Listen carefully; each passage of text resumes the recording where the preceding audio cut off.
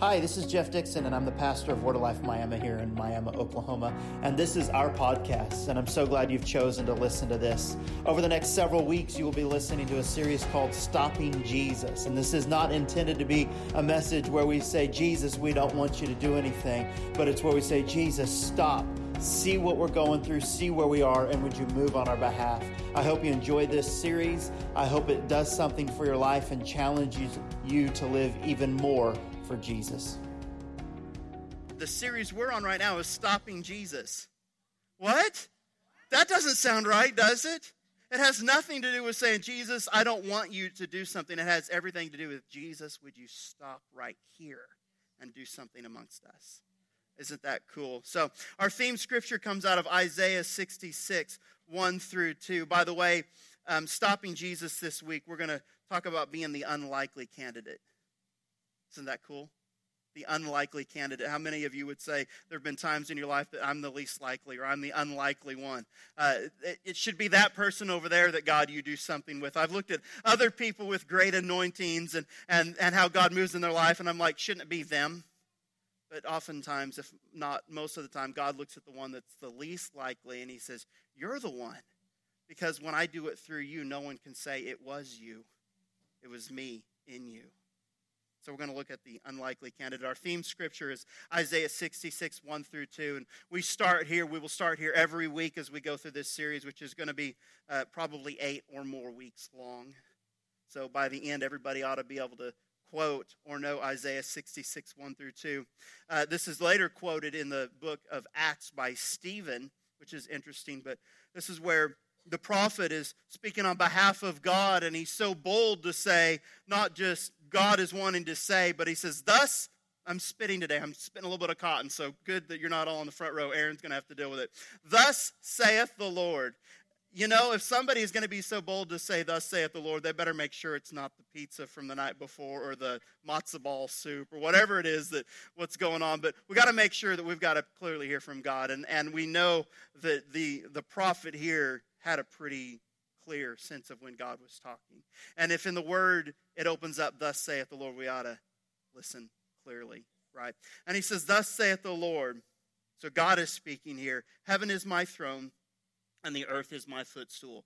What is the house that you would build for me, and what is the place of my rest? I think it's interesting that we have this scenario here where God is challenging the listener. Who of you can build any kind of an existence for me, any kind of a place for rest? We know that God in this is saying, yes, I am in heaven, and this is my place of my throne room, and there is a place on earth and whereby I can place my feet, and you should be at the most incredible place at his feet, which is where we've sat today, which I don't want to be in his lap. I know if a son wants to be in a father's lap, but it's at his feet where the oil can pour down and anoint and do some incredible things. It's at his feet where I sit in humility, whereby he can pour out and do some incredible things through me. And I'm going to show you something about humility in just a minute. But he's saying that these things contain me, but if we understand that in the palm of his hand, the universe rests. What kind of a picture are we getting here by the prophet? And he says, whom of you can build a house for me? And he then says something very profound and very interesting. He says, what is the house that you would build for me? What is the place of my rest? If I've built, or if who's going to build these things? And he goes in verse 2 and he says, all these things my hand has made. And I was reading this early on, and I felt like God said, this is a picture of my grace. Because none of us is saved by our own works. None of us can build a house, a tabernacle. None of us can make our bodies ready by which he can occupy and be made. He had to do the work. And he's saying here, heaven is my throne, the earth is my footstool. Whom of you can build? No, none of you can. For I, in verse 2, says, all these things my hand has made. My hand has made it so that you can be the vessel by which I can occupy. Isn't that cool? It's my work. You are saved by grace, not by any works that any man can do. So you can't boast about it, right? That's a loose Jeff translation. But it's my work. This is righteousness made by God in us through Jesus Christ. It's an incredible picture here. And so all of these things, all of them came to be, declares the Lord. But then the key scripture in all of this right here, that this is the one whom I will look. Now, if the scripture here says this is the one whom I'm going to look, how many of you would say, if he's going to say I'm going to look at this person, I need to pay attention to this description? There's about to be a description right here of the one whom God says I'm going to look at. So I need to pay close attention to who this person is so that I can be that person. And he says very clearly here, the one who is humble. God, I can't do this without you. The one who is contrite or poor in spirit. There is nothing in me capable, but it's all in you doing it within me. And who trembles. I can't wait. I have to have more of your word. I have to have more of who you are. I have to have more encounter that trembles at your word. And this is the person that stops Jesus. Is that powerful? Can you just sense his glory in this place, just in that description right there? Oh, so good. So as we look at this series, man, we could stop there and go and have lunch, couldn't we? I mean, it's like, stop. I have 3.5 more pages of notes to get through, and I feel like we've already had a moment. So in recapping, just real quick, in week 1, we looked at blind Bartimaeus, or I don't even know why we still call him that, because we discover in his encounter that he can see, praise God. And we looked at the stopping power of Jesus. When he stops, we must stop. And then week 2, we looked at the pool of Bethesda, and we discovered we can't have any more excuses. If you go back and read that story, we see that Jesus asked the man if he wanted to be healed, and he said, but when the opportunity arises, no one's here to put me in the water, or someone beats me to the water. Can you imagine? And we make those same excuses, but can you imagine? Jesus walks up to you and says, I'm going to do for you that which you've waited for 38 years to have done. And you say, well, but this happens, or this thing, the doctor said that, or I can't do this. He's in front of us, so we make excuses. And I'm here to say, week 2 is saying, no more excuses. And this week, we're going to look at the unlikely candidate. And again, I think we can all relate to the unlikely candidate. Look with me, if you can, to Luke chapter 19. Now, all these scriptures will be on the screen if your Bible reads a little bit different, but I know some of you like to take notes in your Bible. So, Luke chapter 19, I will do most of this reading out of the ESV translation. Luke chapter 19, and we're just going to look at the first 10 verses. Now this is Jesus, entered Jericho, and he was passing through. I have to stop there. I'm so glad that he's not just passing through, but he's taking up residence.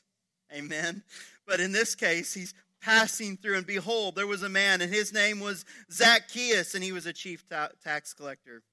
He was rich.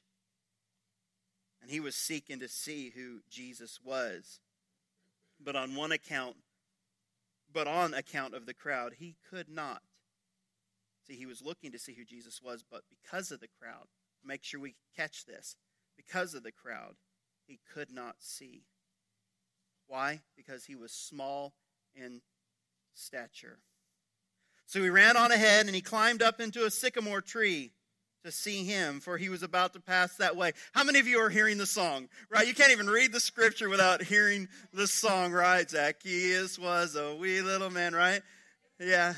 So I want us to make sure that, and anyone that's heard me recently has heard me say this, and for you ladies, you need to hear this.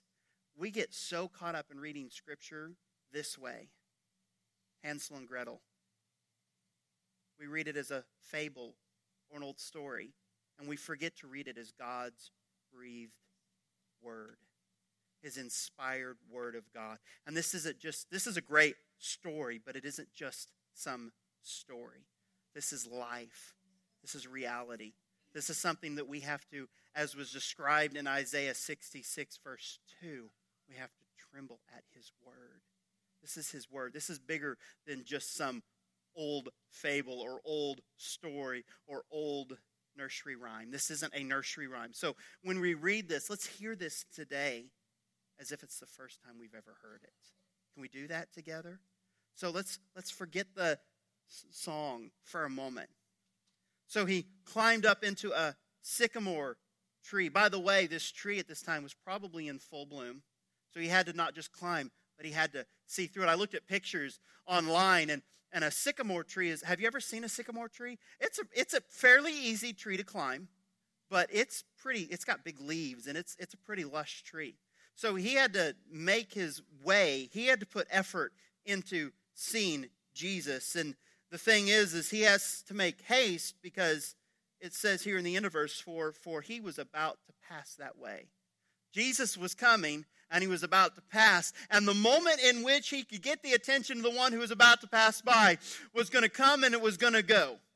That's key. We've got to pay attention to that in verse 5. And when Jesus came to that place, he looked up and he said to him, Zacchaeus, hurry and come down, for I must stay at your house today. So he hurried and he came down. Sounds like the obvious response, doesn't it? Jesus says, come down. Okay, you betcha. No problem. I was wanting to see you. Right? It's pretty, I don't know why that seems so obvious to me. So he came down and he received him joyfully. And when they saw it, they all grumbled. He had gone down to be the guest of a man who was a sinner. And Zacchaeus stood and he said to the Lord, behold, the Lord. I think we got to look at the words here. Notice Zacchaeus, he's made haste, he's climbed a tree, he wants to see clearly who Jesus was. And there's a theme that we've seen through these scriptures, and I wish you could have seen some of this. Now, if I can just be bold, there's a live stream of every message, and there's a podcast that you can check out if you want to go back and listen to some of this or see some of this. But one of the things that we discover is in encountering a stopping Jesus, there is a revelation of who he is every time. Jesus reveals himself to people, and he reveals himself when we walk into this place as to who he is. So Jesus, it says, or Zacchaeus, he wanted to see who this man was. Jesus has now met Zacchaeus. Zacchaeus has encountered Jesus. Jesus comes down, and Zacchaeus in verse 8, he said to the Lord, behold, Lord. It's a capital L. Do you see that up there? He already has a revelation of who this man is in just one sentence. In one brief encounter, he has a revelation of who Jesus is.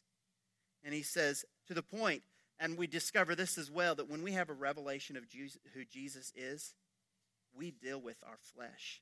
We deal with that old nature. We deal with that junk in our lives. And it's not a point you out, put you up on the front and say, sinner, deal with this. It just naturally happens. And it's not embarrassing. It's just what happens because of who God is in us. The Bible says it's his kindness that leads us to repentance. It's not his iron fist. It's not his crankiness. It's not anything. It's his kindness. So we've got to remember that when we encounter Jesus, there's something that just causes us to deal with that sin nature that we once had. He says, Lord, the half of my goods I give to the poor. And if I've defrauded anyone of anything, I restore it fourfold. Now, I want to point out something else. I really do have points, and I want to get to it in just a minute. I will get to that in just a minute. I'll come back to that. If I've defrauded anyone of anything, I restore it fourfold. And Jesus said to him, today, I love that phrase, today, not tomorrow, not yesterday, today salvation has come to this house, since he also is a son of Abraham. We prayed for Elijah and for the McChesney family. Today, healing has come to that house. Today, we could say, Jesus did it. Why can't we? Today, salvation has come to that household. Now, they love Jesus. They're serving Jesus. It's not a case that there's sin in that household. But I can say, just as salvation has come to that household, so has healing come to that household.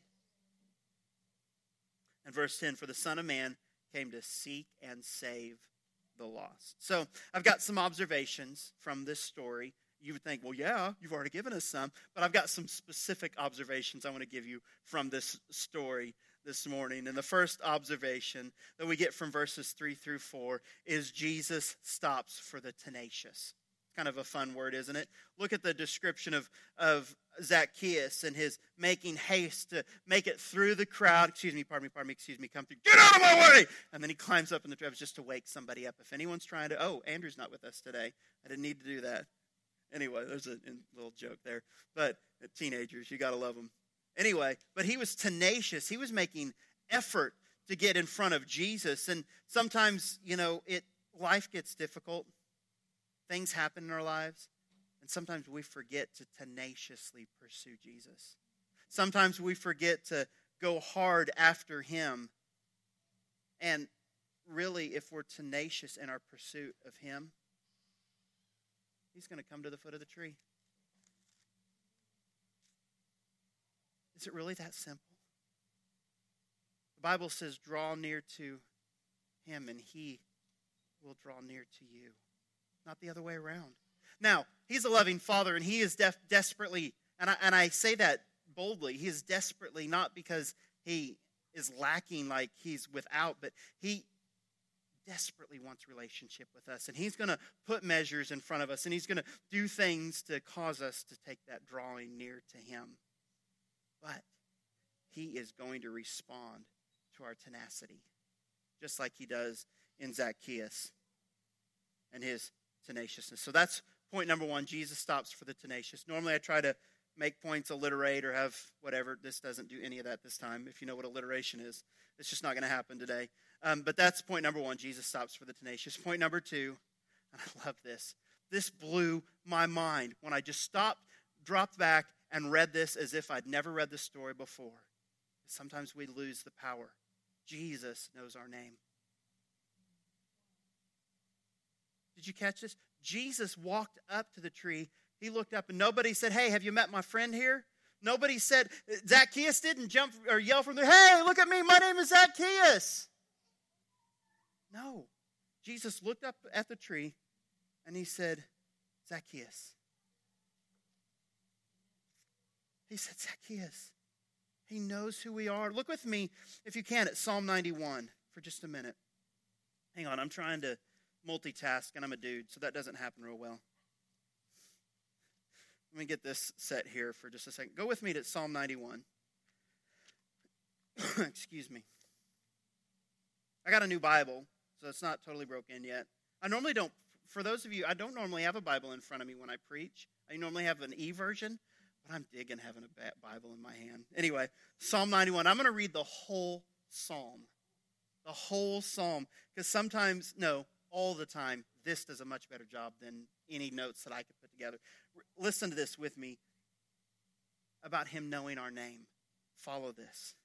He who dwells in the shelter of the Most High will abide in the shadow of the Almighty. I will say of the Lord, my refuge and my fortress, my God in whom I trust. For he will deliver you from the snare of the fowler and from the deadly pestilence. He will cover you with his pinions, and under the wings you will find refuge. His faithfulness is a shield and a buckler.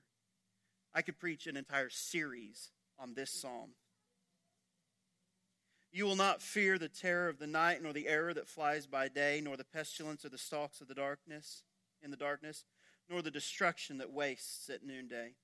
1,000 may fall at your side, 10,000 at your right hand, but it will not come near you.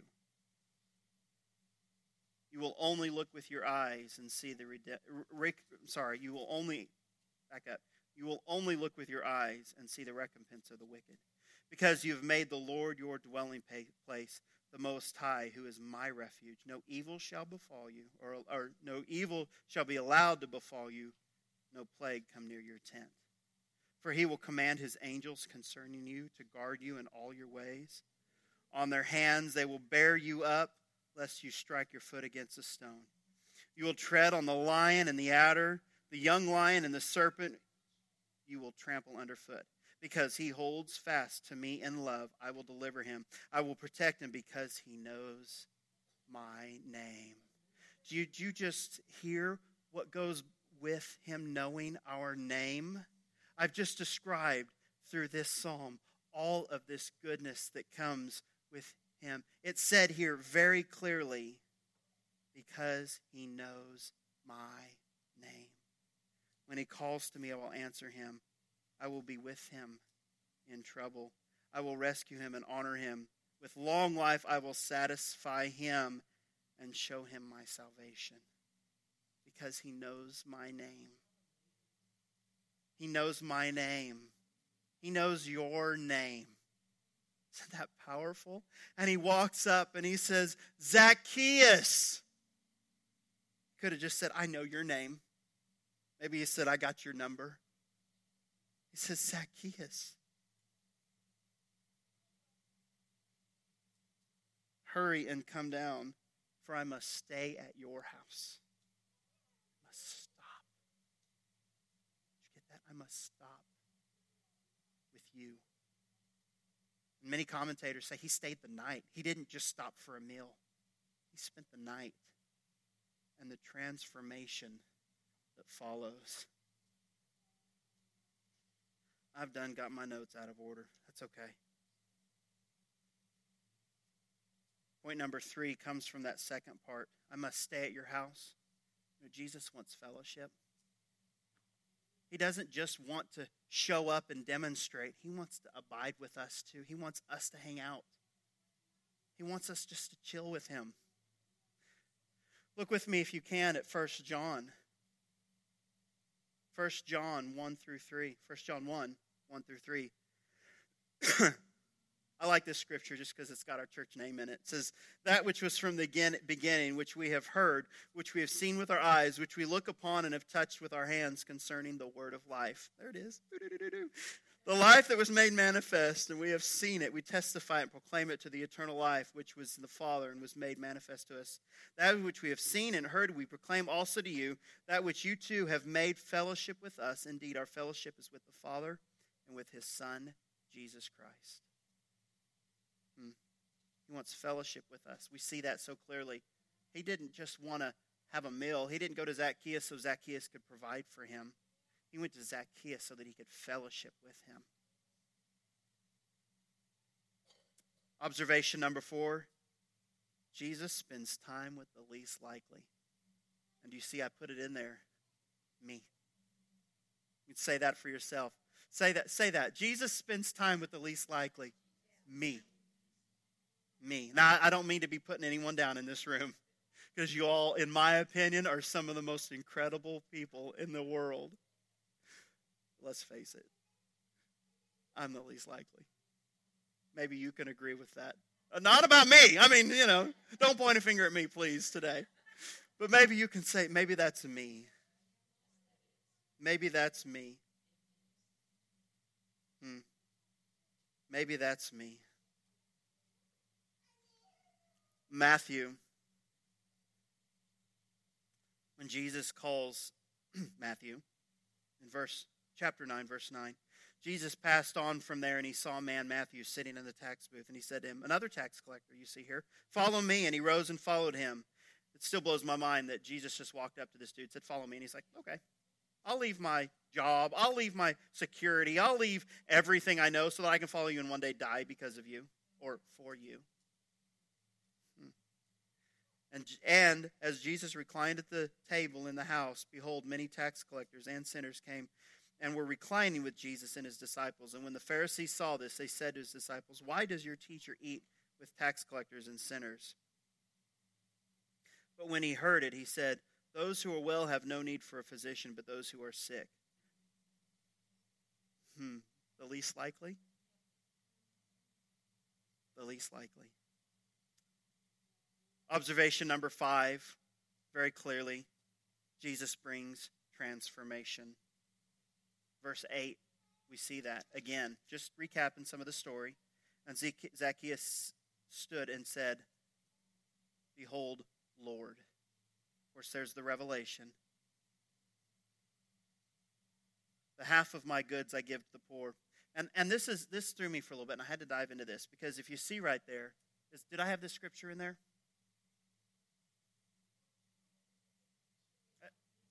Yeah. No, I don't. I don't think I did copy it in there. Just kidding. I thought I had it in my notes. I do early on, but we won't go there. Just we can look in our scriptures here.